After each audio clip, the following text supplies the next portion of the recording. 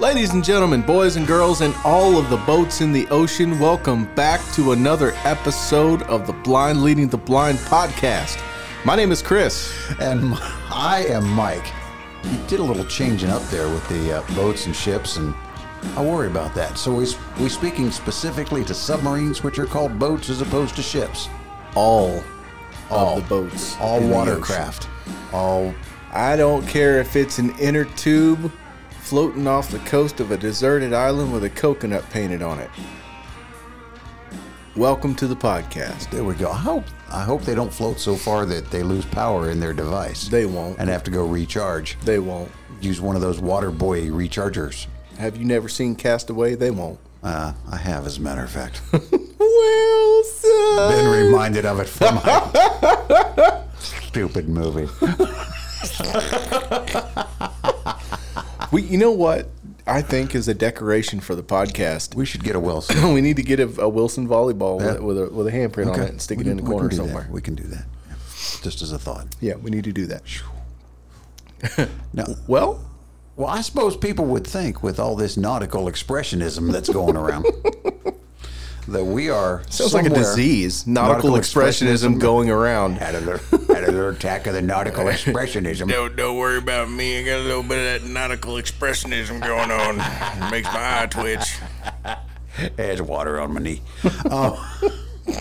But we are not. We are actually in the gray and spacious confines of Studio B in the basement of B Ministries in Marion, Ohio. Just like always, nothing has changed whatsoever. The weather's pretty crappy. It's not sunny downtown Marion, Ohio today. Oh, no, it is brisk and chilly and gray and rainy and just nasty. Very London-esque. Very un-May-like. This is the first day of May. It's May Day. It's 1st of May. Maybe we were actually considering having a May Day parade like Russia used to. And we were thinking of Russian weather. Is that where you just line a bunch of people up and run down the street screaming Mayday? Mayday, Mayday, Mayday. Sort of. Sorry, Pete. Did we just trigger a bad thing there? I didn't mean to. What?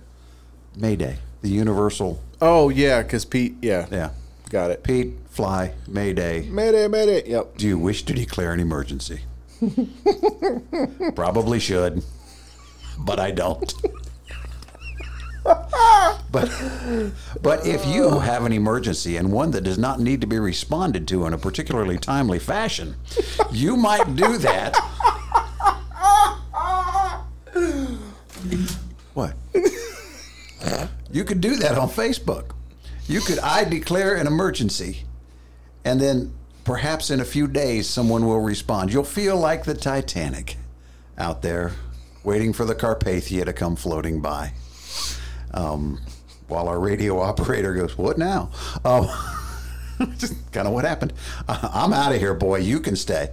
Anyway, you can do it on Facebook. First name, Blind Leading, all one word. Last name, The Blind, all one word. And there is the place wherein you may declare an emergency. You're going to get an emergency email. I know. Oh my gosh. An email? Well, I didn't give an email address. Oh no, that was for the Facebook. No, the email, if you would like to send an emergency email, it also might take a while before it gets answered.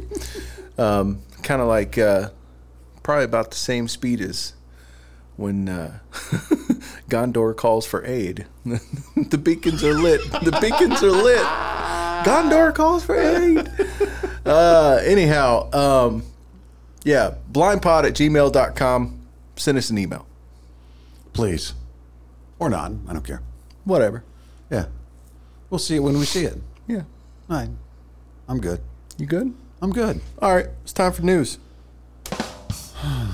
Sports news. Sports news up first. The Cincinnati Redlegs have won 5 of their last 6 games. What? Yes. You got a little hot streak, eh? Well, we got the Rangers, we had the Royals, we're going to have the A's, and then I don't know what's after that. And we're going to play real baseball teams.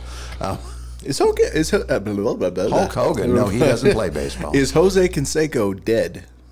I don't think so. He's got kind of a brain injury from, that one going off his head. I used to love watching Jose Canseco play. Why? He was one of my favorite players. Really? He was just so intense all the time. Oh, very much. Yep. And at the time when I was playing, they called it minor league, but it was like a younger version of Little League. Mm-hmm. And my team was the A's. I was the A's. Ah, okay. So, okay. Did you have an elephant for a mascot? No, we just had the green and yellow, and I had I'll have to see if I can find a picture sometime. I had the foam poofy foam hat. You know what I mean? Oh yeah, I know the one. Like the trucker hat, but it had just like a screen printed A on the front of it. Mm-hmm. Yeah. Mm-hmm. I remember that. It wasn't even the cool Oakland A's. Yeah, it logo. was just an A. It was just a block printed A. Isn't that great? Yeah. Did y'all grow little mustaches like Raleigh fingers? And as a matter of fact, you probably had a kid on your team that did, didn't you? No, they were all too young. But we, several of us, did use some paint and/or markers and have some curly Raleigh fingers. Oh, that's mustaches. great. Well done. 100%. Well done. Did you know that I sold a Raleigh Fingers baseball card one time for an astronomical amount of money? No, I did not know that. I did. Some weird old timer bought it off of me for like $250. Huh. And I'm like, there's no way that card's worth that much money. It's Raleigh Fingers, man. I mean, yeah, he's famous, but was it a Topps card? Yeah. Okay. Yeah, but it wasn't like a rookie card or anything special. It was just a regular card. But Did I ever tell you that when I left for college, my mother threw away 4.5 boxes of baseball cards, shoe boxes? Oh no! Pete Rose rookie cards, Johnny Bench, every red. And then I had boxes and boxes and boxes. Oh no! I sold I sold my cards and my comics at the same time, and purchased a brand spanking new, hot off the press, Tama Rockstar drum kit. Really? And a cymbal set. Wow. And all the accessories. Good for you. Those two things paid for that entire drum kit. Isn't that great? So much money. Oh yeah. Oh yeah. I mean, I had so many comics. I had like 3 or 4 boxes of cards too, but I didn't really have any. Yeah. I think my most valuable card was probably the Beckett said it was like $150 maybe. I might have had a handful of those, but like most of them were just regular cards. Right. But when you sell a bulk load like that to a card dealer, they don't care. Yeah. It's kind of like buying deer antlers. You just sort of do it by weight. Oh, okay. Huh. You just say there's grades to it, and the more of them you got in plastic, the more they'll throw at you because they ain't got time to sit and look through every one of them. No. They'll just guesstimate, ballpark it at probably worth about this much. Yep. Okay. Let's do that. Yep. Except I had like 17 Fred Whitfield cards. He was the one. You know, there's always a card that every pack has one of them. Oh, yeah. It was Fred Whitfield from the Cleveland Indians. Mm-hmm. A boatload of those. Yeah. Anyhow, sorry, we went way down a rabbit trail on that one. Sports news. Reds doing good. Yep. NFL draft happened. Braves, I think, are doing okay. Beat the Mets, as far as I know. That's all we care about. Yep, that's all that matters. If nothing else good happens the rest of the season, as long as they beat the Mets, we're good. Yeah. Happiness. Draft. NFL draft went down. I was trying to find a list of all the people that the Bears drafted, but I got some players. Oh, yeah. The Lions and the Bears went after this draft. Yeah, I honestly think the Lions had a way better draft than the Bears, even though we have and the Bears made several moves during the draft and got more draft picks for next year. And it's like, what is happening? Yeah. Like people are using their head? What? Can't have that. They watched the movie. Did one of the Hallises die or something? Like what? Decisions are being made? What? Anyway, I was pretty happy about the draft. It was pretty cool. Any other sports news? XFL's on, right? XFL is on. I think the championship is the 13th. Yeah. How's New Jersey Generals doing? Oh, they're in the USFL. I don't know. That's a different. XFL. Okay. I watched a couple of USFL games, and I watched a couple of XFL. I like the passion in the XFL. I haven't seen it. I haven't watched a single one yet. Way better. I haven't watched it. Yeah. It's interesting. It's really fun. Yeah. That's it for sports news. Regular news. I kind of do have a regular news. Hit me with the regular news. Okay. Well, this comes out of. Let me thumb this up here real quick. I'm sorry, I was not entirely. You know what we didn't? Oh well, we'll do it later. What did we do? We didn't. That's all right. We'll catch it right after the news. We'll put it between fun facts. In Kenya, in Africa, the death toll from a suspected Kenyan starvation cult. Does it involve the guy who thinks he's Jesus? that called the cops because the congregation was like, well, if you're Jesus, then we're going to crucify you and see what happens. That's a different cat. Police said investigators were pausing the search for additional bodies after they had found 90 so far. Oh, my gosh. Last week because the morgues were full. Oh, my goodness. The discovery of mass graves in the Shakahola forest near the coastal town of Malindi has shocked Kenyans, with cult leader Paul Mackenzie Ntenge accused of driving his followers to death by preaching that starvation was the only path to God. Children first, then women, then men. Wow. That's freaky. Isn't that wild? Wow. Now, I've not seen any follow-up if they, have done any more than that, but wowie, woo-woo. That's crazy. Yeah, starvation. Yeah, you got to be dedicated for that. Well, yeah, it's not an overnight process. It's not like drinking Kool-Aid and falling out. This is, That's nuts, man. That is nuts. The things people do. Yeah, that's crazy. Yeah. I got a news. Mine's from Lewiston / Auburn. I don't know if that's in the United States or not. I think it is. There's a Lewiston, Maine. There's a Lewiston, Montana, I think. There's an Auburn in Alabama. I don't know.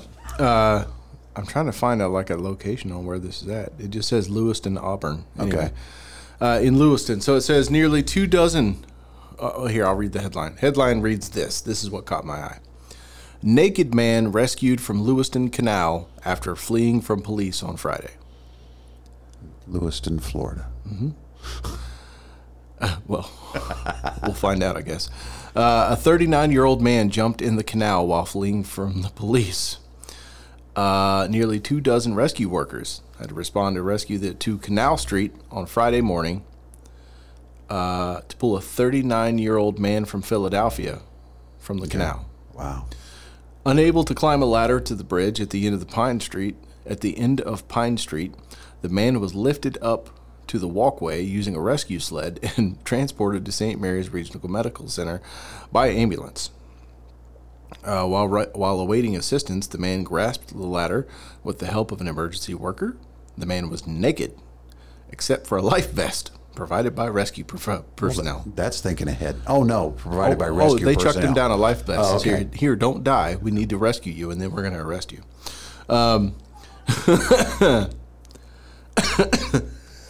It's sort of like an arrest you-esque.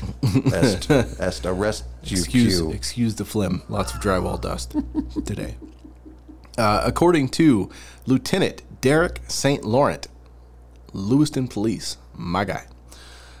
He first began receiving calls about a naked man running around downtown Lewiston at 9:37 a.m. A.m.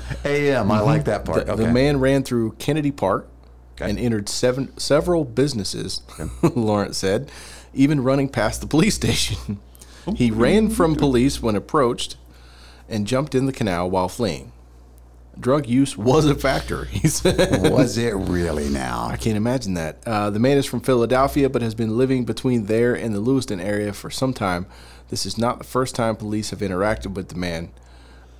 St. Laurent declined to share the man's name due to medical nature of the call. Interesting. Your HIPAA laws at work. Uh-huh. Yeah. There you go. Naked dude, high, jumped in the water. Well, maybe he thought he was going to throw off the scent from the dogs. Anyhow, that's my news. Wow. That's pretty amazing. Yeah. You got any more news? Nah. No? I don't care. Okay. No. No, we're good. All right. That's news. I'm all thrown off. Yeah, I know. We did definitely skipped order, and that's my bad. I was excited to talk about the naked dude jumping in the water. That's really not a valid excuse. I find that to be somewhat disconcerting. I shall have to pay penance. But now we will backtrack just a hair and say... Dead report. Yeah, we got some... I almost said we got some good ones this week. That's not kind. That is not kind. That's not what you want to say for dead people. There are some significant people who have passed over and joined the choir invisible. Walked over the rainbow bridge, as it were. Although I thought that was just puppies and kitties and stuff. No, that's where you meet your puppy or your dog or what, isn't it? That's rainbow? a Thor thing, isn't it? I don't think so. This is a comic thing. There's a rainbow bridge to Valhalla? Yeah. I did not know that. Mm-hmm. Huh. Yeah, it's made of light and rainbow. Huh. Also happens to be a time travel and or dimensional travel device. It's a prism with a black hole. That's what you're saying. Yeah, pretty much. Something like that. Manned by Roy G. Biv. Well, the fellow that mans it is not rainbow colored. No? He a big dude. Is he? He's scary. Does he have a name? He does, but I don't remember what it is. Oh, okay. I'm just curious. Yeah, I don't remember. Well, anyway, in terms of dead people. Yeah. Virginia Newhart passed away this last Virginia week. Newhart, my guy. No, it's a girl. Okay. But not anymore. It's notable because that is Bob Newhart's wife. I recognize the Newhart name there. Yeah, Bob Newhart's wife has passed away. He's still alive. As opposed to New Hope. Which is different. Yes. That's a church. No, that's a No, city. Bob, That's a city in Bob New Hope. Bob New Hope. Yeah, not Bob New Hope. Bob Newhart. Yep, there you go. Okay. New Hope, Indiana. Harry Belafonte. Harry Belafonte. For those of you who don't know the banana song, come Mr. Tallyman. Tally me banana. Daylight come and me one go home. Yeah, so he passed away. Quite a guy if you've never actually investigated or looked at anything in his life. Very much a civil rights activist. Very. Really? Oh, very much. So. I honestly didn't know anything other than that song about that man. Oh, really? He was an actor. Did a lot of neat things. Interesting. Cool dude. And last but not least, from a city close near and dear to my heart, the former mayor of Cincinnati, Ohio, Jerry Springer, has passed away. 2 claps for the mayor. Did you know how he became to be unmayored Nope. of the city of Cincinnati? Nope. Well, he wrote a check to a lady of the night. A woman of ill repute? Yes. A doxy. A floozy. A floy. And he wrote her a check with his name on it. What an idiot. What an absolute idiot. Isn't that great? Wow. Wow. No, it wasn't Stormy Daniels. Don't get on. What? Stop. Anyhow, is that all your dead report? That's all the dead that I know. All right. There, I'm sure were other dead people. There were, I'm sure. But not on here. Now you see, that gives people something to strive toward. You could be on the dead report when you die. Live your life in such a manner that he will be mentioned over the broadcast waves when you are dead. Oh, that's funny. That's hilarious. Wow. All right. Well, I guess since we covered now dead report and news, Yeah. that brings us right on up Two. to fun facts. Mr. Wilson, fun fact me. I will. Did you know that on March 3rd in 1980, I wasn't born yet, so probably not. John Lennon Okay. wrote, quote, HTV, a small regional television station from England, called about a children's TV show that they're developing around a group of talking railway engines. They wanted to know if Mr. Lennon would consider narrating it. He responded by saying, a beetle And then I told them to perhaps Go jump off a bridge? not consider him anymore. However, another Beatle did respond. Ringo Starr narrated the first and second series of Thomas the Tank Engine and was to say, Thomas is a smashing little engine. He's number one and never lets anyone forget it. Ringo then became the Mr. Conductor for a Thomas spin-off, Shining Time Station. Stop it. No, you didn't. Yeah. I had no idea. Oh, yeah, because I remember seeing it going, that's Ringo, dude. Wow. Now, there came a point in time when Ringo did not do that anymore. Mm-hmm. So, do you know who the second Mr. Conductor on Shining Time Station was? Was John Lennon? Nope. Denny Doherty. Now, that name doesn't ring a bell until I bring this remembrance to you. He was the fourth member of the Mamas and the Papas. Oh, my goodness.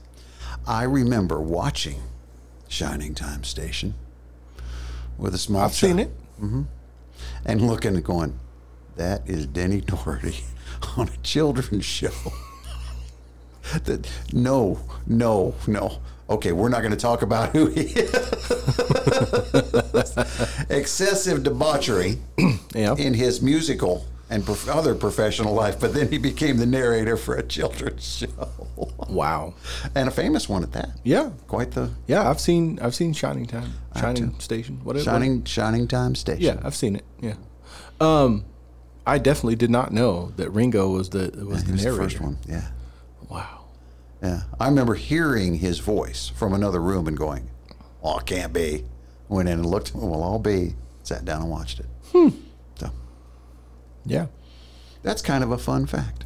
It is a fun fact. I enjoy that fact. Yeah. It's fun. If for no one else, it's fun for you. It is fun for me. It would almost be like Ian Anderson playing the flute for that show. Ian Anderson of Jethro Tull fame. Yes. Hast thou anything of fun and factual nature? I do. Please, enlighten us. Well, I have here a fun fact about an arachnid. With a leg span of up to 12 inches. What? That's big. A leg span of up to 12 inches. The giant huntsman spider is one of the most terrifying arachnids on Earth. That would be. It gets better. Not only are these creatures enormous, but they're also incredibly fast. So fast. Look up a video on a huntsman spider. It will freak you out. Mm-hmm. In fact, they move so quickly that they don't even bother making webs. They just chase their prey down with their pinchers bared and latch onto it. Here's the good part. Don't worry, I'm not done yet. They have a record for killing everything from insects to possums and small cats. Oh my goodness gracious. Really? Oh, yeah. Wow. That is the stuff of nightmares right there. You think? Look at this thing. It's insane. I saw that picture of it that you just showed me, which is a good size one. Mm-hmm. And I almost sent it to you. But I know he's going to find it. Mm-hmm. He'll find it. I did, and I sent it to my wife. My wife is terrified of spiders. Yes. And I sent it to her. I was like, hey, babe, check this out. I am not terrified of spiders. I'm not the biggest fan of having them on me, but they fascinate me. They're interesting little critters. They really fascinate are. Me. I actually went all the way across the world to look at spiders and to study them. Was that your primary reason for going to Australia? Funnel web spiders. Interesting. That was what I did. I could have did other things, but I did that. I think that's interesting. Mm-hmm. That's pretty cool. Yeah. Yeah. One time, funny, quick spider story. One time I was going squirrel hunting, and squirrel season opens in the early throes, the late throes of summer, and in August, and it's usually hot as crap outside. Mm-hmm. So the insects are still very much a real thing. And I'm going into the woods before sunup, and it's dark, and I just have a tiny little pin light or whatever to make my way in there. And I'm walking along, and all of a sudden I feel something smack me in the face. Mm-hmm. And I mean, it felt like smack me in the face. And I was like, what? And I backed up, and I felt it come off my face. I hit it with the light real quick. And I'm not sure what people are. It's an orb weaver spider. Okay. I don't know what folks around here call them. Mm-hmm. I call them banana spiders. It's not a banana spider. A banana spider is a different species. Right. But I call them banana spiders. It's a giant garden orb weaver. They're about 4 inches long, and they're bright yellow. And they have a real penchant for putting their webs right across a wide walking path. I was walking down a mowed path through the woods, and sucker smacked me right in the face. Now, they're relatively harmless. They're not going to hurt you. They're not poisonous or anything. They're just there to catch other bugs. But it's kind of freaky to get smacked in the face with a giant spider. That's an unusual feeling. Yeah. So anyway, I've walked through giant webs in the woods, but never. Yeah. And they're everywhere. Huh. When the dew is still on and the sun comes up, you look across. Oh my gosh, they're everywhere. Yeah. Anyhow, that's fun facts. There we go. Little harp music for you. I just feel so celestial. Celestial. I was going to say heavenly, but I decided not to. More Draco or Orion? I got sort of serious when I thought about it. You dog, you. Jerked him right back to it. By the way, what? Did you know? I doubt it, but go ahead. Now, this is an interesting thing. When I was a kid, one of my favorite shows, and I watched it with my grandmother primarily, honestly, weirdly enough, was The X-Files. Mm-hmm. There is so much in that. I recently found it, and I'm like, oh, man. You're watching it again. I watched it when it was first on. And there's so much in it that I didn't remember that I'm just like, this is so interesting.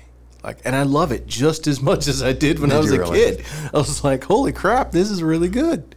Why did this ever go away? We could still be having Scully and Mulder out here doing their thing. Yeah. I think David Duchovny wanted to do other things. I'm sure. He got a little bored with that character. I think that show was on for a long time. Mentioning that. I have found something on AMC. Oh yeah, you were saying the movie channel, and I don't usually recommend things, but from the episode that I have seen, there is nothing overtly awful about this show. But it's called Lucky Hank.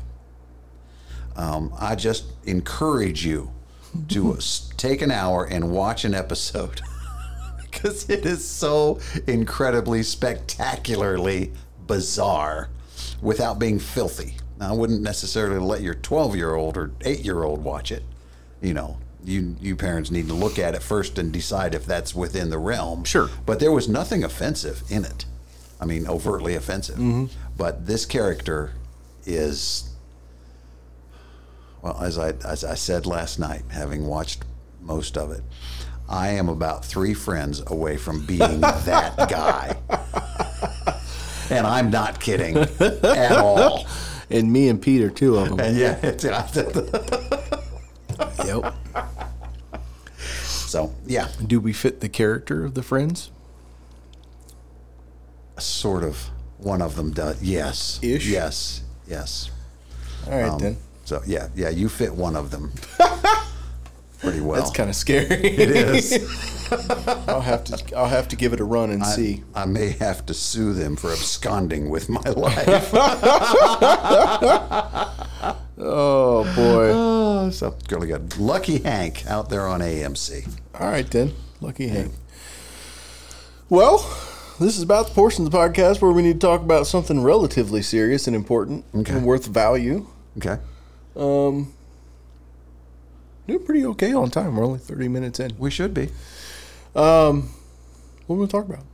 Well, you had sent me something earlier today. Mm-hmm. It was a picture of the the PowerPoint screen from Sunday. Uh-huh. Do you remember what that said? Or am I going to have to look it up? No, I do. Okay, he's got it right there.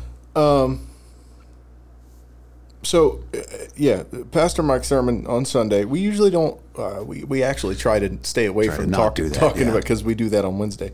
But there was a particular line on one of the slides that caused me to take a picture of it. Okay. The particular line reads as follows. It says, "Just stop. Lay down the burden of being what you can't." And that particular line, I told Pastor Mike after the sermon was over. We were cleaning up the stuff off the stage, and I said, that particular line, I said, that was one of the most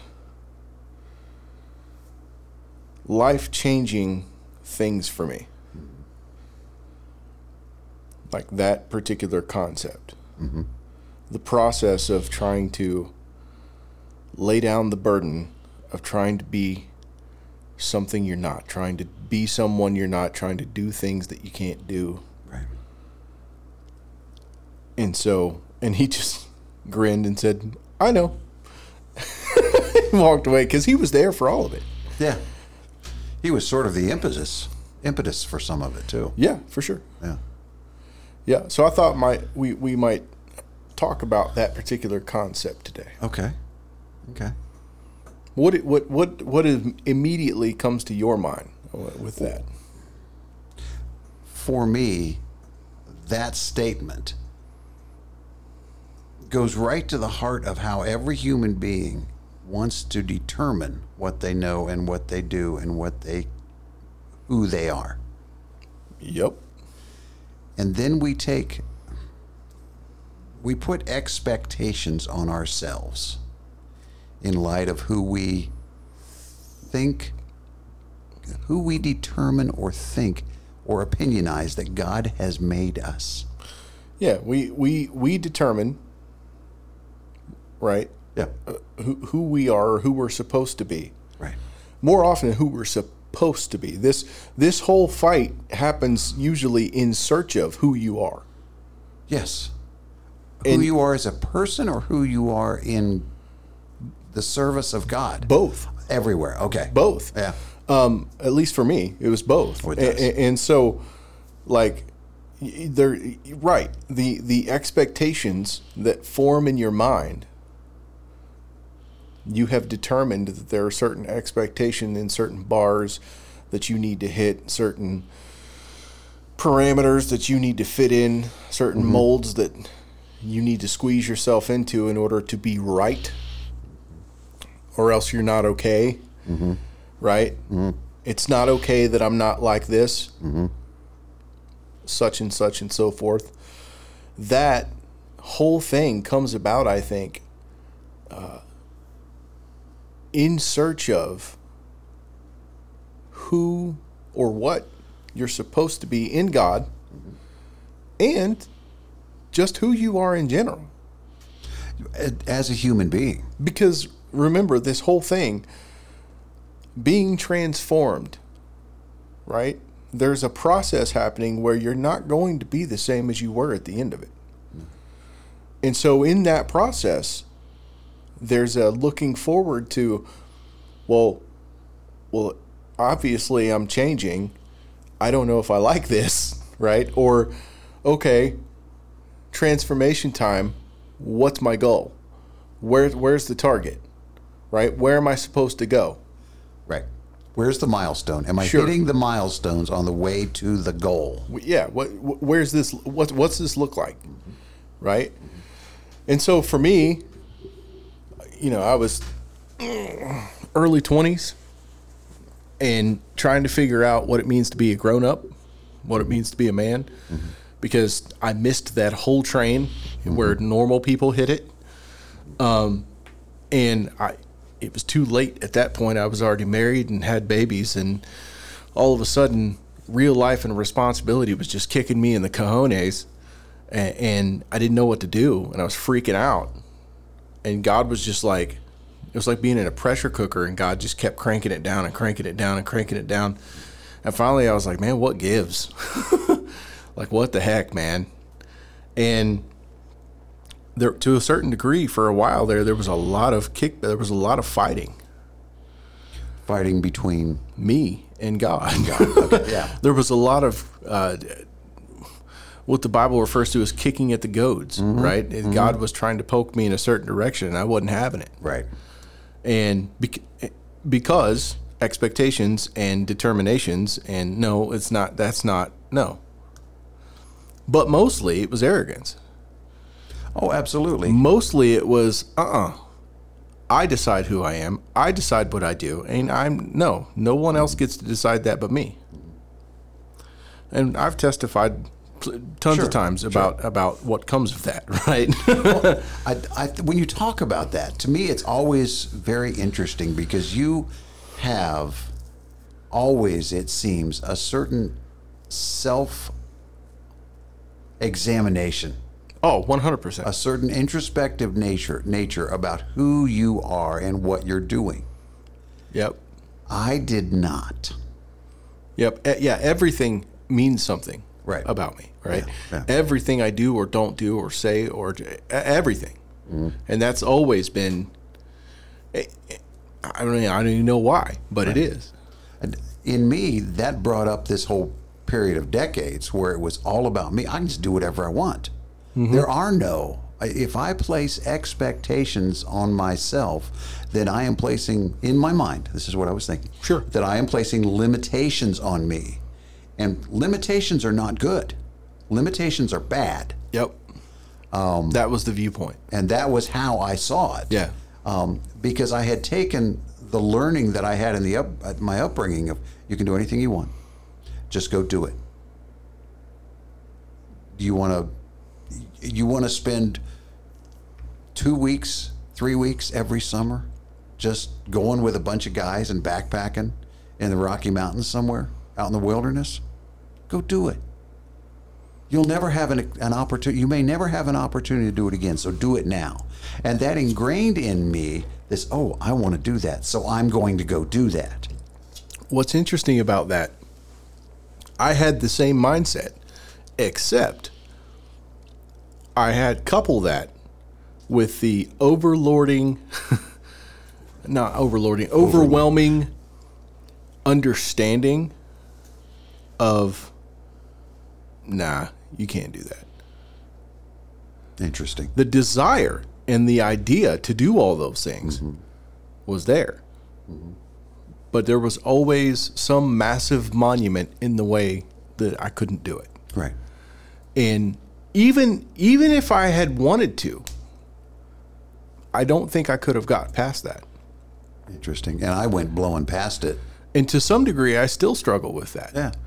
Oh, yeah. And because there's always, my whole life, there's always been this, I think it really started with, like I said, I went to Australia. I was gonna be a field biologist. Right. Like, that's what I was gonna do. Yeah.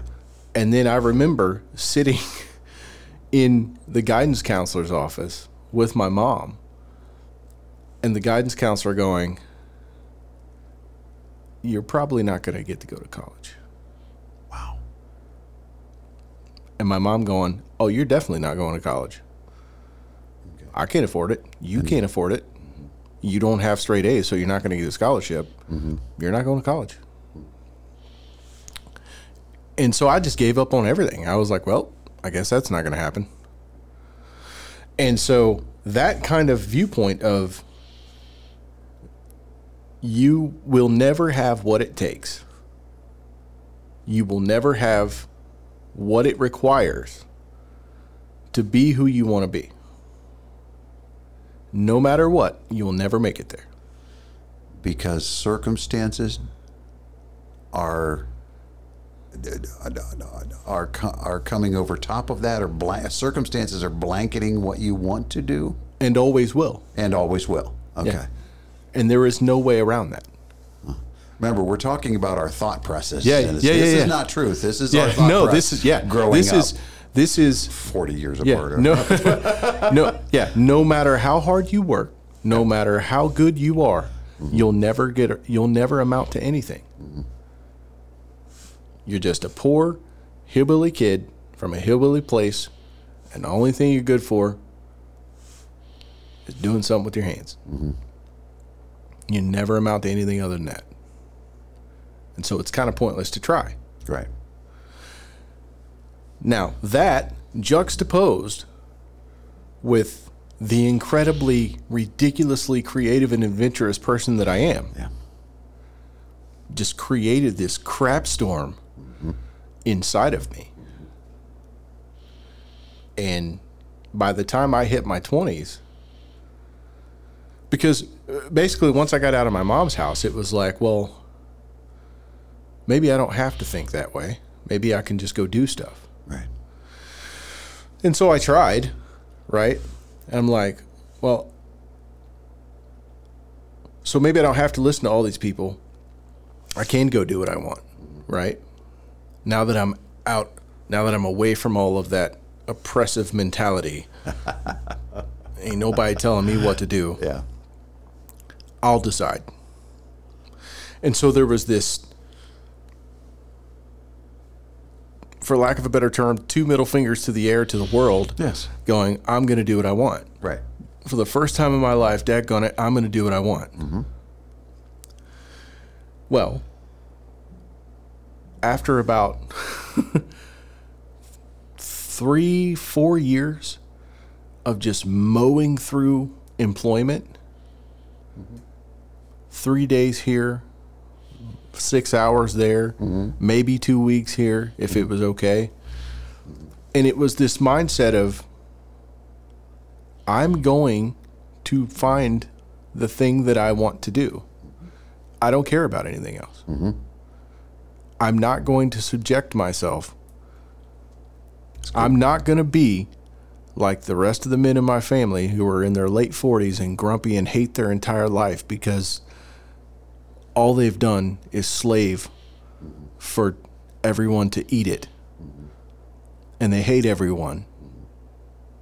I'm not going to be that guy. So I'm going to find something I enjoy.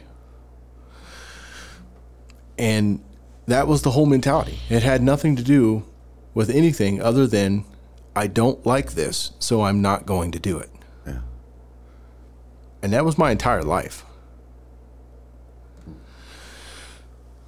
Fast forward to the realization that you cannot have a wife and children and any sort of life and have that mentality.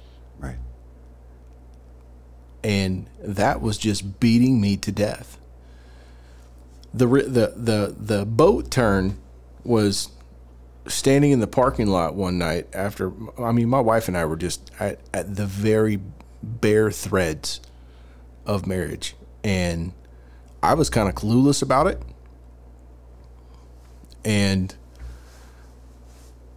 I knew that she was aggravated most of the time. I didn't really consider that I was the source of that. Yeah. And I remember Mike snatching me up in the parking lot one night. It was like 10:30 at night. And he was like, do you realize how close you are to losing your wife? And I went, what? He's like, dude, your wife's about to leave you. If you don't change what you're doing, you're going to lose your whole family. And I was like, and I turn around and look across the parking lot at my wife who's standing next to our car, and I look back at him and I'm like, where are you getting that from? That's how clueless I was. I was like, what I understand that. I'm like, part. what I do you understand mean? Yeah. I'm like, look, I know that I'm not the most I don't have the best job history. I'm still trying to figure this whole thing out, but like, I didn't think I was that bad. Right. And he was like, no, like the conversations that your wife has had with my wife, like, and so it began this journey of me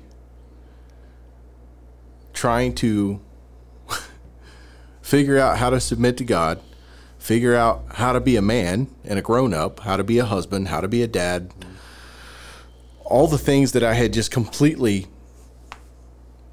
gotten rid of for several years because I didn't want to. Right. And I don't know. There was this moment where I was like, well, okay, that's enough for me then. Yeah. I guess I have to figure out how to do this. And so then began the real fun part of trying to figure out how to turn off all these switches.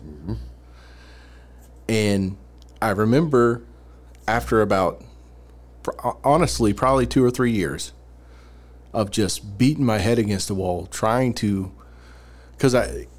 okay, so here's where the crux of this is right here, right?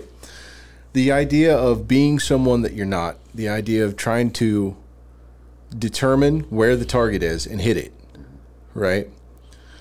And so what I did was, okay, obviously, I don't understand any of this. So I thought the best way to figure this out, find all the men around me who are doing the right thing and be like them. And so I started doing that. And I became the most miserable human being on the face of the earth. Yep. You were trying to live someone else's life. Yeah, for sure. I was trying to apply all of these things to myself. I was just dragging myself through the dirt. I mean, for like 2 years, it was just, I was a wreck. I was like, well, I guess this is what adulthood is. You're just miserable. Now I understand why yep. Okay, so this is what it is. Suck it up, big boy. Welcome to life. You don't get to be that guy. Yeah. Okay. And so there was a point where I just kept, I had a job. Like, the biggest thing for me was employment, right? Because I despised the idea of going to work every single day. I hated it. There was no worse existence. And so I was like, well, I guess I just have to just do it, right? And so I remember the first time that I lost a job where I was actually attempting to keep it. Like, I didn't do anything. Right. And I just remember being crushed. Yeah. I mean, so I got a job at the prison. Yeah. And I was working there. Everything was going great. And I remember when I lost that job, I came home and I remember just sitting in the shower, bawling my eyes out as a grown man, because I was like, what is wrong with me? Yeah. Like, what is broken in me that, like, I don't understand, because I didn't do anything wrong. Right. And I was like, really? And so there was this, I picked myself back up and, blah, blah, blah, and we kept going. And at some point in that mix, maybe even before that, I don't know, but one of my really good friends was about to go into the Army. And there was an opportunity that I might go with him. And I was probably 24, 25, something like that. You were older than that. Was I? I was around. Oh, were you? So we were kicking around this thing, and my wife talked me into going and talking to Mike about it before I did it. And I remember sitting in his living room going and just breaking down, because I was like, I don't know what else to do. Like, I don't really see any other way that I can provide for my family and do things. I'm like, just going to do it. Everybody will be taken care of. I'll have good money, good benefits. Everybody's taken care of. Let's just do it. Right? And so we had this whole conversation, and I remember just breaking down in the middle of the conversation, being like, dude, I have tried for the last several years to do XYZ things, and it's just tearing me apart. Like, I hate it. Like, it's so, like, I don't understand what's wrong with me. And I remember him looking at me and going, you know, you should not wish to be someone who is not half the man that you are. For him to say that to me was a big deal. Oh, absolutely. Big deal. Yeah. And I just went, what do you mean? All of the people I just listed off are such great human beings, and I am just garbage. Right. What do you mean? And he was like, no, you don't understand. All of the people you just listed off are not you. Right. Yeah, they can go to work and like trip hammers every day and do that whole thing. But there are so many things, so many qualities that you have that they would kill for. You're just getting hung up on the one thing. Yeah. And I just remember going, okay, fine. But all of the stuff that God gave me to work with doesn't pay the bills. So what am I supposed to do with that? Right. And so, again, I keep going back to this. When God says go do something, don't make a determination about where it's going to land, because then you start wrecking the whole thing. And that whole, my entire early 20s was just, I felt like just a blender, because it was so difficult. And nothing really got accomplished, because the entire time was just spent trying to fit myself into a box. That wasn't even God's intention. Right. At all, for you to fit into a particular box. You had determined that there had to be a box you had to fit into. Well, sure, because there are all these things that men do that I don't do. Yeah. And so I have to do all these things, or I'm not a good man. I'm not a good husband. I'm not a good father if I don't do all these things. And in the same conversation, I remember Mike going, I've never said this to anyone in my life, and I don't want to say it now, but I feel like it might be the case.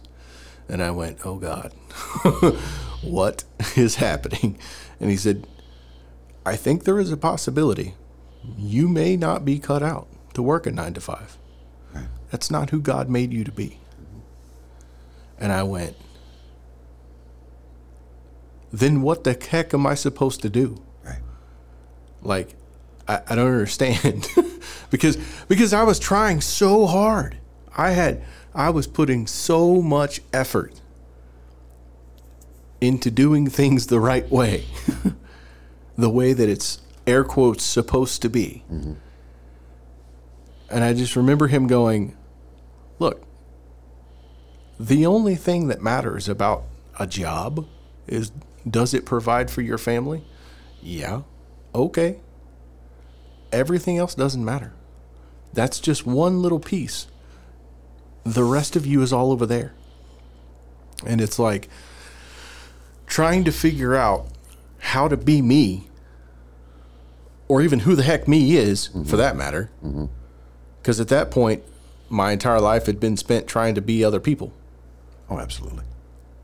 Oh, I get it. And so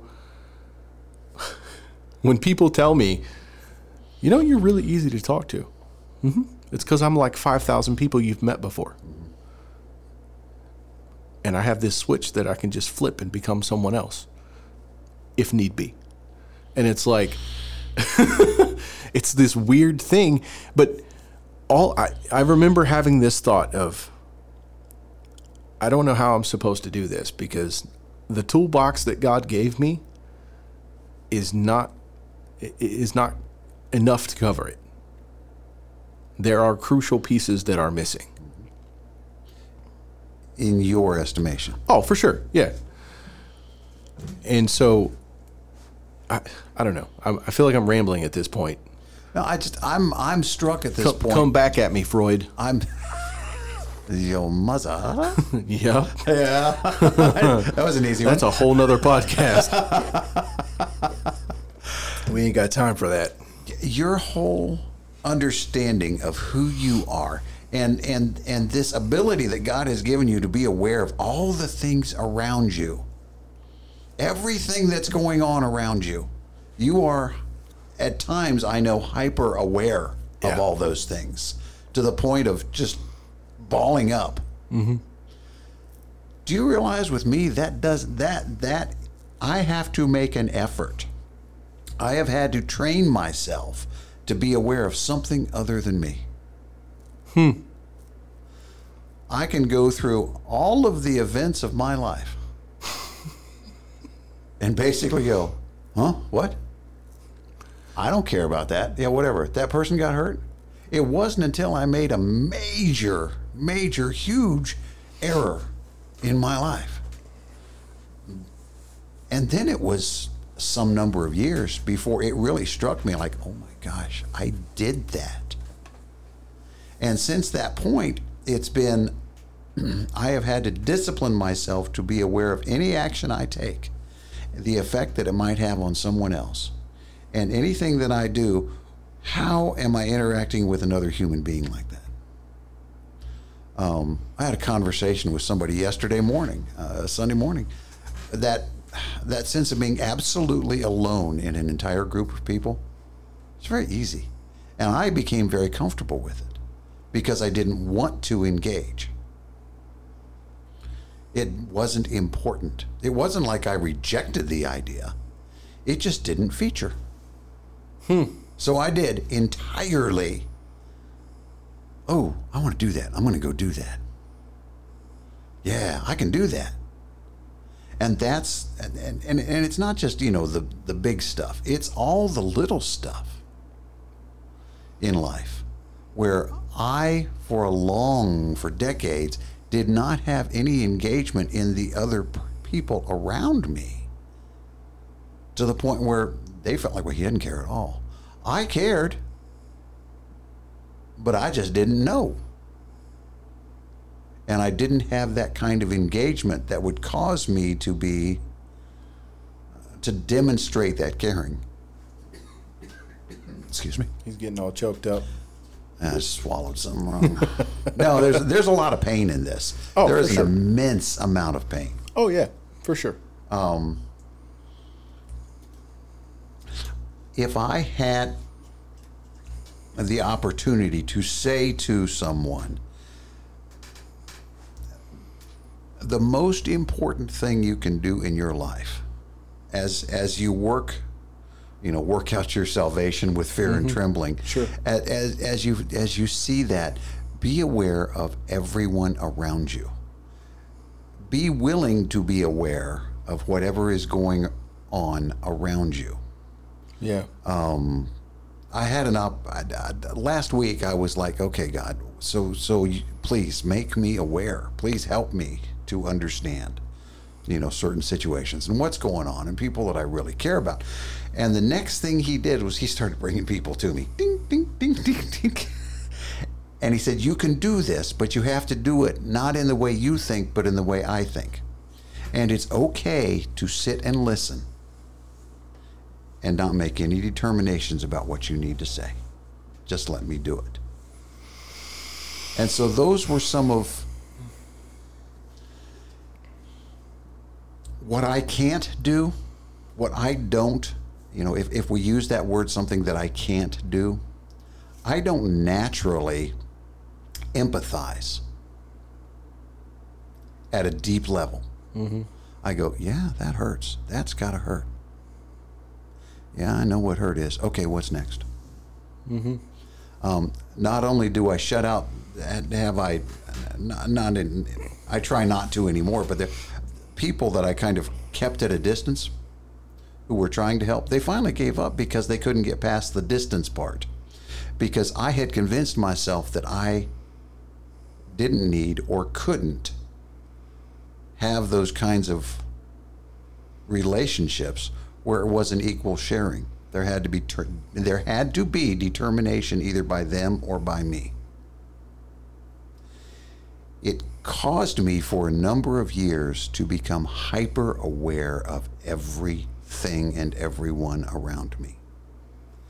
and it wrecked me. Absolutely wrecked me. But that's what God had to do to get me to a point where I could understand empathy and engagement and love the way God loves, and not having to worry about any determination about anything. Mm-hmm. I don't have to determine anything. If someone would come to me with a difficulty, I had to determine, was that a difficulty? Is it really a difficulty? And what is there that I have to do to help them through that, to fix it for them, or even fix it with them? And I realized that all I was doing was I was applying all my old worldly experiences to that determination, which was horrific. Yep. So the thing that I can't do is use me and my determination to respond to anything. Yeah. Therein lies the rub, because for me, it was trying to fit in a box that I don't belong in. And I still have trouble with that, because I mean, I'm okay with doing whatever, but like it still fights me. Like of course, it still rakes me, because I make jokes all the time, and I'm like, I tell my kids, I'm like, y'all are screwed. They're like, what do you mean? I'm like, you have a musician for a dad and an artist for a mom. Like, you're screwed. Mm-hmm. Like, and because I remember, I distinctly remember being like, I don't know, 26, 27, and going, I have absolutely zero usable, valuable skills. Mm-hmm. As a man, as a person, I can play guitar and write songs. Okay. Unless I want to give up my entire world to make that the thing that pays the bills, then I'm useless. There comes that determination again, right? Right. When in reality, God made you the kind of person that can talk to anyone and can listen and engage with any human being that walks into your path. True story. That's what he has. Yeah. And I kept tying, and here's that whole, the burden of trying to be someone or something that you can't be, right?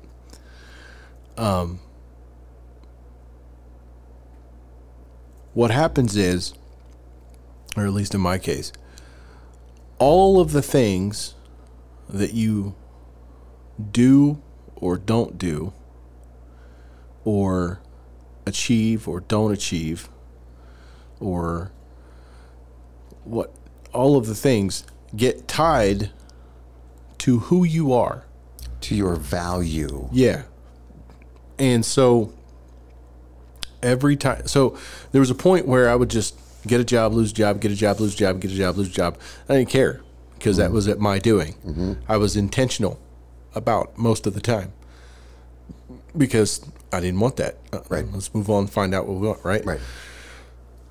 Then the boat started turning, and I'm like, okay, I actually need to care about this. And so I started putting forth effort to not have that happen. Mm-hmm.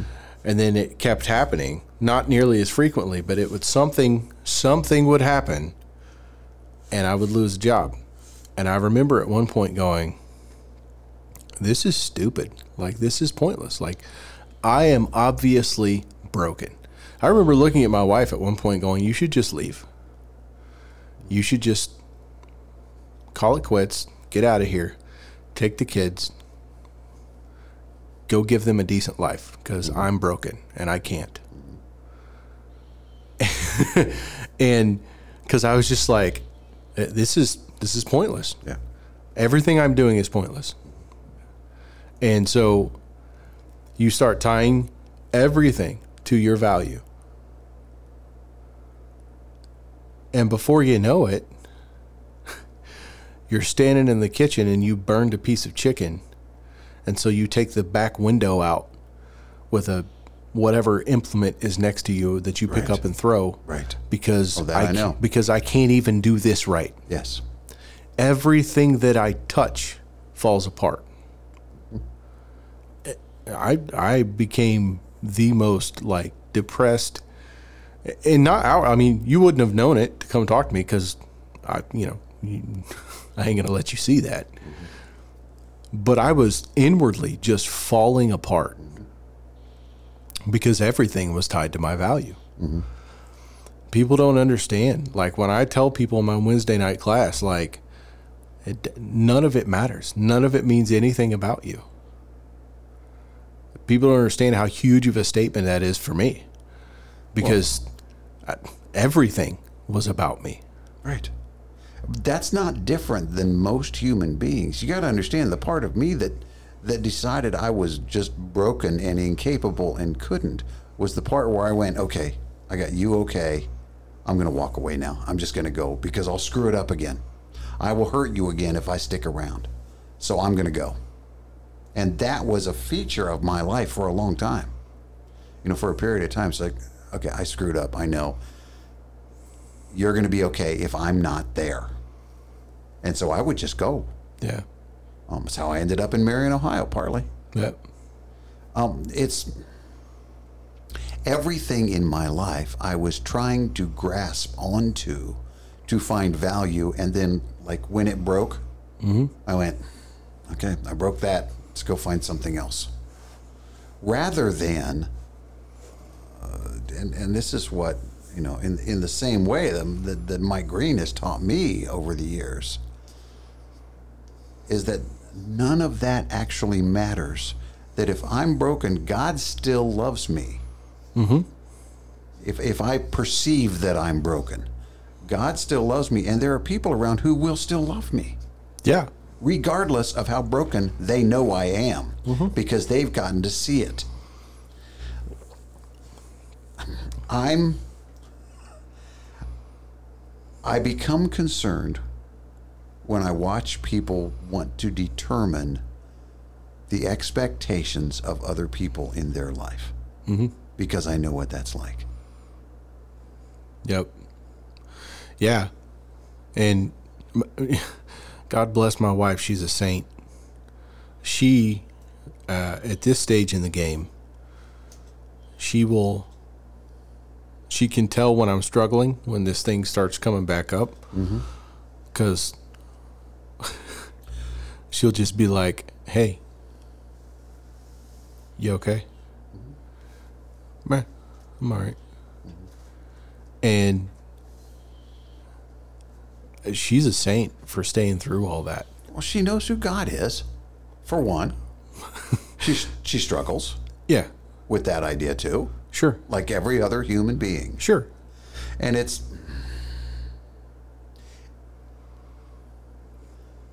what if? I'm trying to think of a situation. We place expectations on other people. Or there are things that we want, partly because of what our own wants are. Now, in the worst cases, it becomes manipulation. One person will try to manipulate another to get something done so that they have a good feeling about that. Okay. Is that how God relates to us?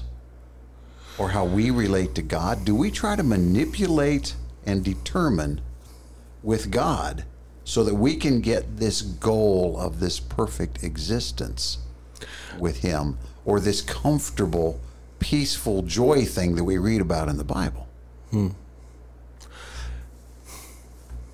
It's hard.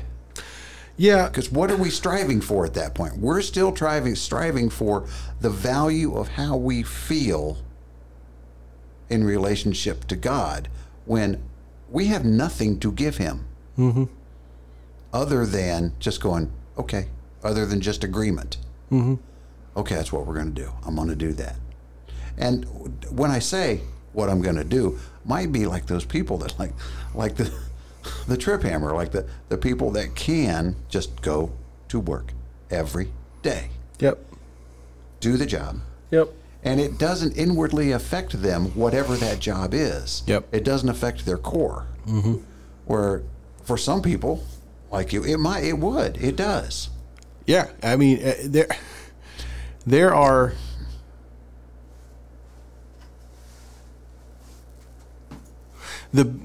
this.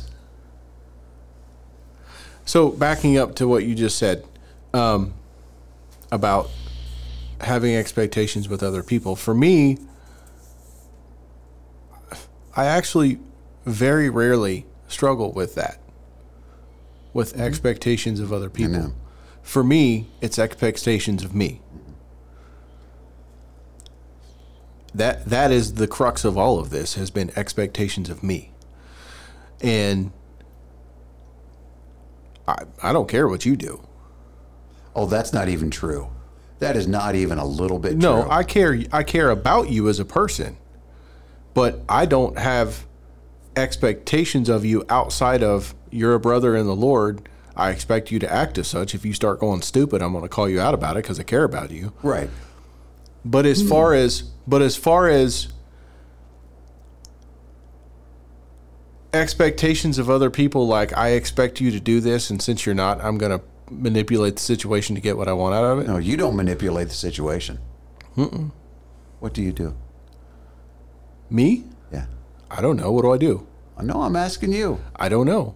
I just leave. you so much like me. I just go, well. No, you start to measure your engagement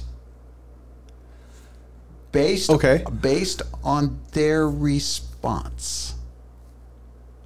Okay. I see it. Yeah.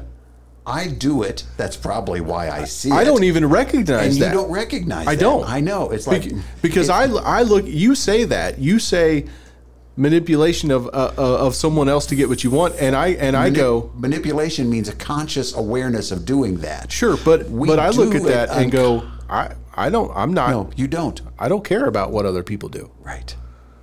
And because of that, if it gets too hairy, I'll just step back and go on with your bad self. Yeah.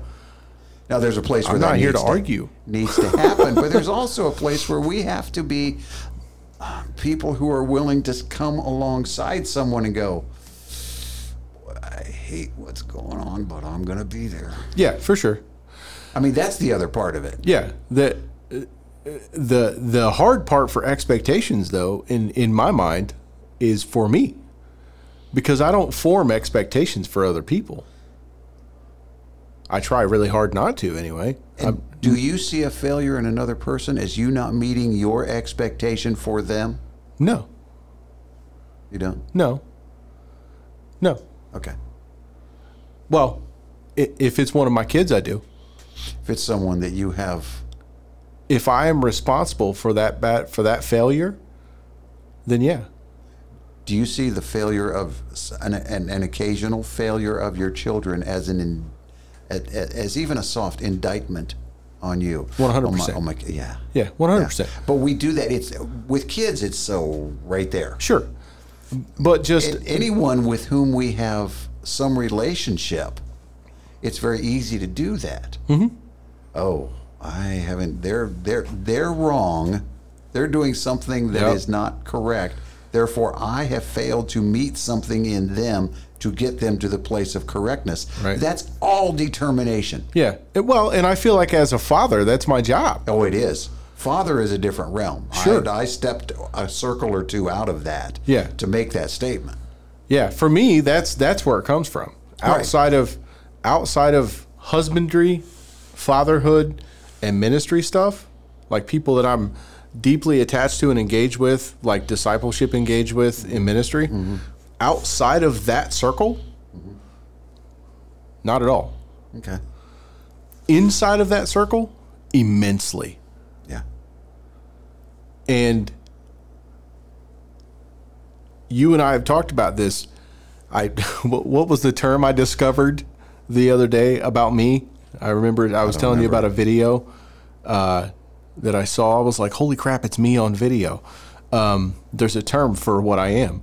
I don't remember. What was it? Oh man, what is it called? Anyway, the guy was walking around. Hyperfixation. Hyperfixation. And it was I'm like... done. I have to take a nap now. And I went, sitting here having this discussion, that whole thing right there is going, how is that? If that's who God made me to be, then it's not possible to do what I need to do as a husband and a father with that toolkit. Right. But God also made you the person who can talk. It made you kind of a chameleon. And I mean that in all the 100%. positive senses. So your hyperfixation is only... Someone's out there making faces. I don't know who that is. I can't see him. I just see... I don't either. I just see lollipops waving around. I don't know. That was weird. Sorry. That hyperfixation is also a part of... Oh, it's Miss Debbie. Oh, it's Miss Deb Deb. Oh, look at this. Hi, Deb. She brings us food. You brought us food? What is this? Kabobs? Oh, that's loveliness. Debbie brought us kabobs. you. Did you make these? Yeah, it's my first time using the grill too. So Yay, propane. Ever? yeah, propane. Wow. Yeah. I brought him up to share with the guys. So Well, thank you. So if they're not good, you can blame it on my lack of. No, they're good. That's all right. They probably smell good. Good luck. They do. Thanks. Thank you. You're welcome for interrupting. Thanks. I'll accept it. I'll allow it. Kabobs from Debbie. It's a beautiful thing. But we all have things about which we are super focused on. Mm-hmm. Those are almost always things that we enjoy or take or find some value in. sure. I'm not saying that's a bad thing or a good thing, because everyone has to determine that for themselves. I have a napkin for you. Oh, thank you. There you go. I had to stretch. So here's what I'm saying. Am I so caught up in determining where my fixation is, where my cutoff point is, where my engagement extends, that I cannot? Is my membrane semi-permeable, or is it kind of like a one-way thing? Is it that solid? Here's what I mean. I know of someone there's a person I know who is kind of on the edge of things and really wants to be involved but doesn't know how because they've been hurt before. And so I keep trying to invite them in, and they will stand at a distance, literally stand at a distance, so as not to engage. I have to make sure that, at least in terms of that person, the membrane is semi-permeable, that he can come and then he can step back out and in and out until he feels like he is part of what is going on. Yeah. I can't determine what God has for him. I can't determine what my expectations are for him to experience, other than me just going, come on in, the water's fine. I am so aware of not determining what God is going to do, other than just saying, oh, you said you were going to do that. Okay, we're going to do that, but I'm not going to worry about the how. It's so funny to me that operationally,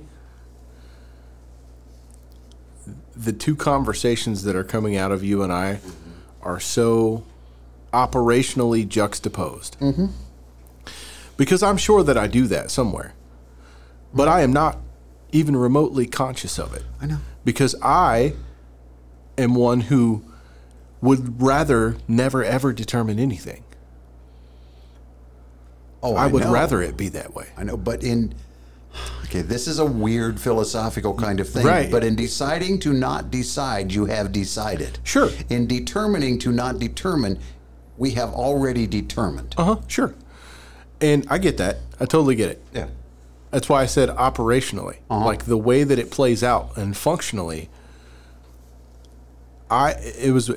that's also part of the problem, quote unquote, is that I don't like plans. I don't like dates. I don't like calendars. I don't like lists. You I don't like planning. I don't like fences. I don't like boxes. I don't like cages. I don't like walls. Because all of those things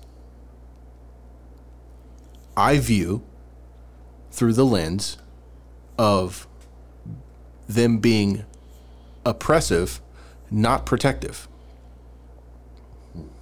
Interesting.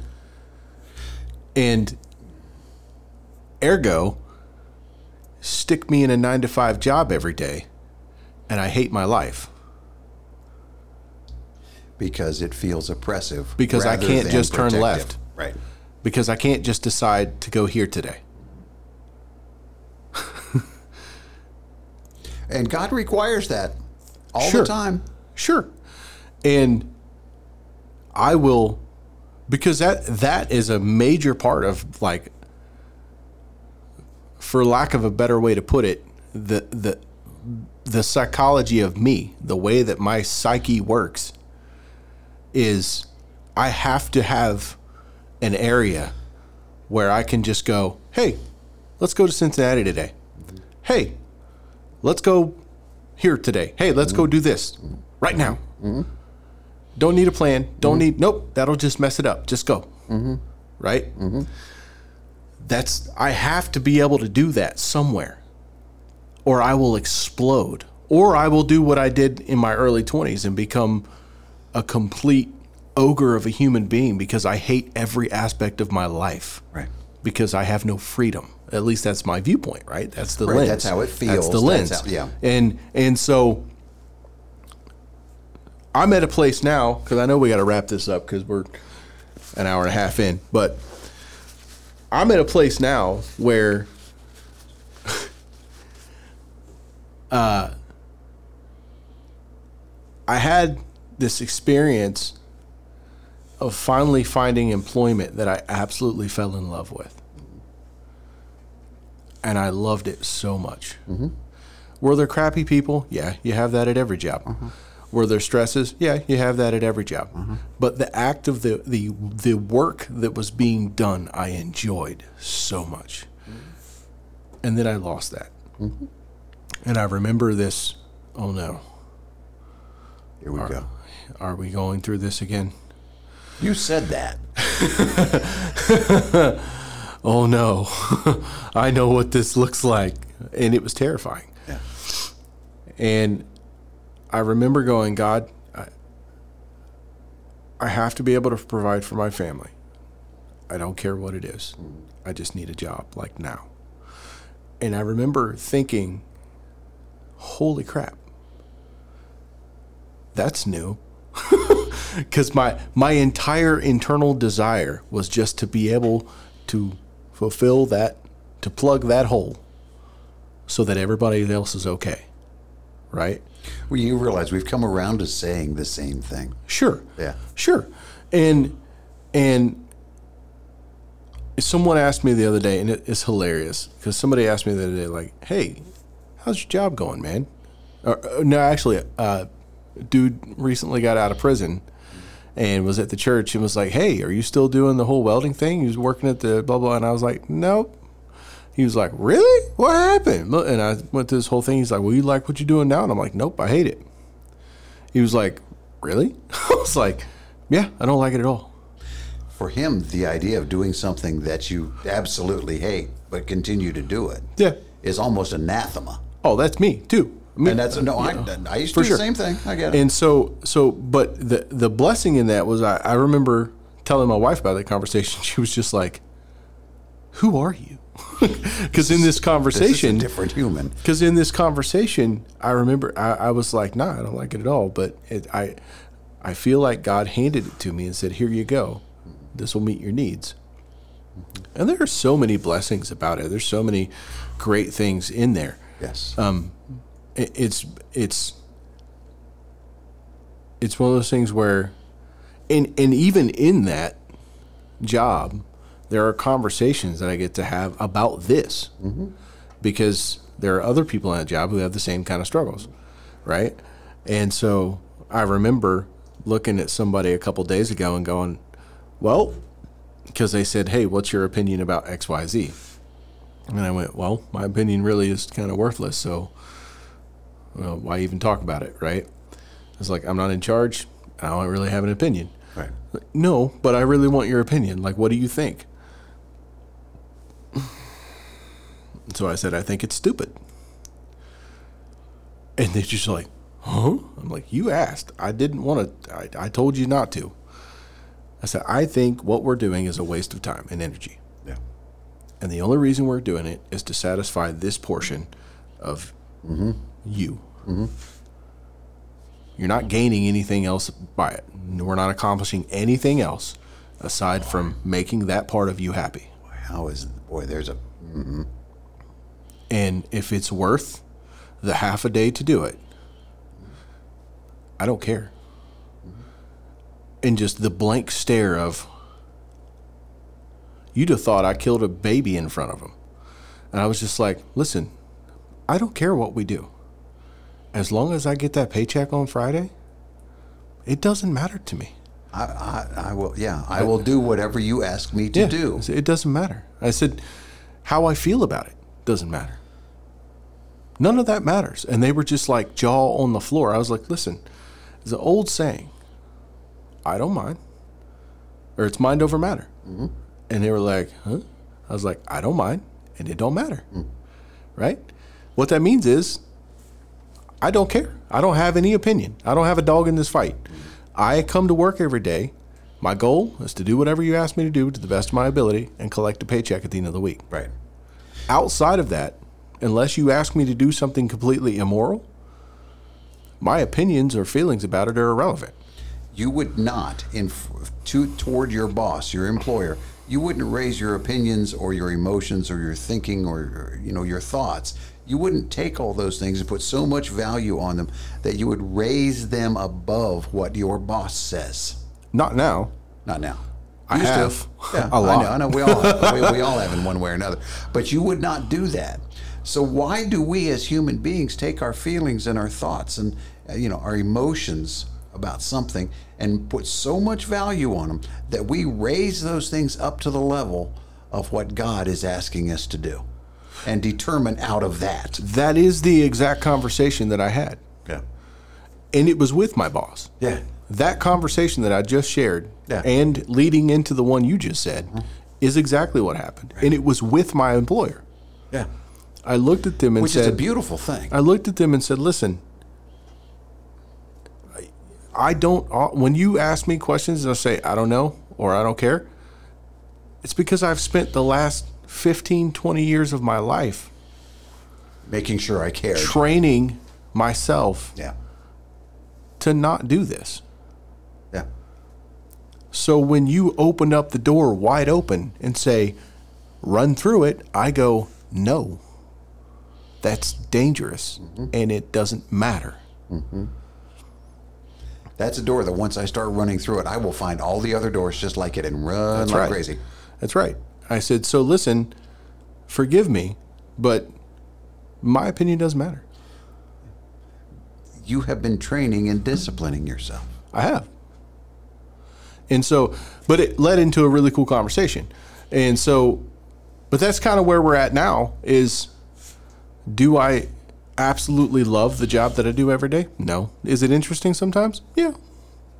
I get to work with some cool people who love Jesus, and I get to do some cool things in some cool places.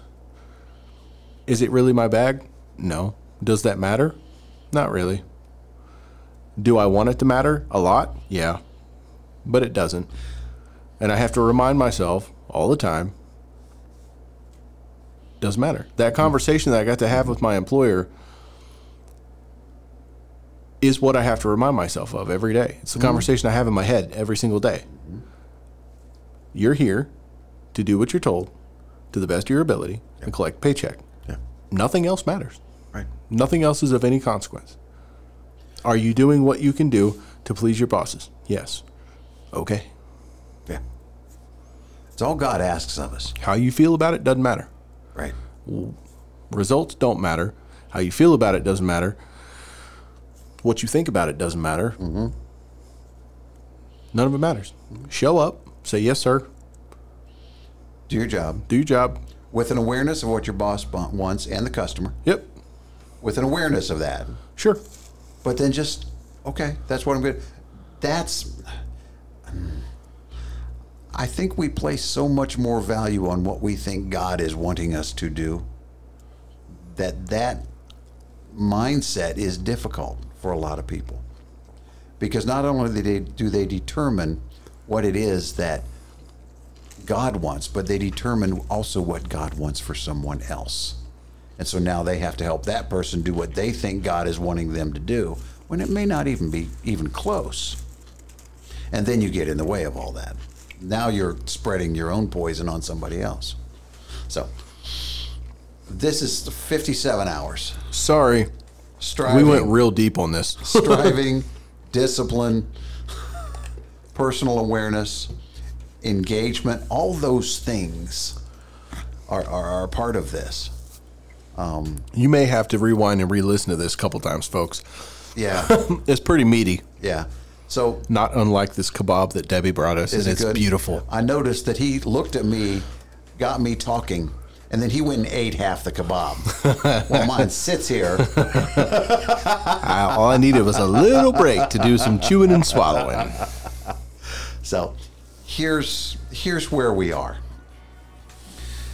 There's nothing that God is going to ask you to do that he doesn't want done. He will ask you to do things just for your training and your discipline. I know that's right. Yeah. But it's his will, not ours. That's why our determination gets in the way.